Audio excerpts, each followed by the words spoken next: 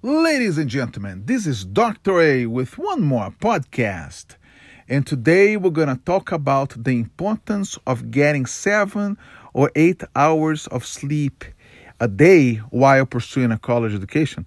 Very important that you do that. Why? Well, because you have to have time to rest your brain, okay?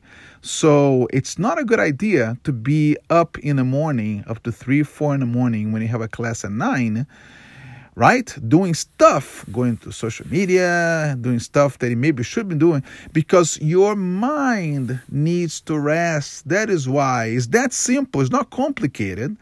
And so just make sure that you understand that. Go to sleep between 11 and 12 and give yourself a chance to have 7 or 8 hours of sleep every day.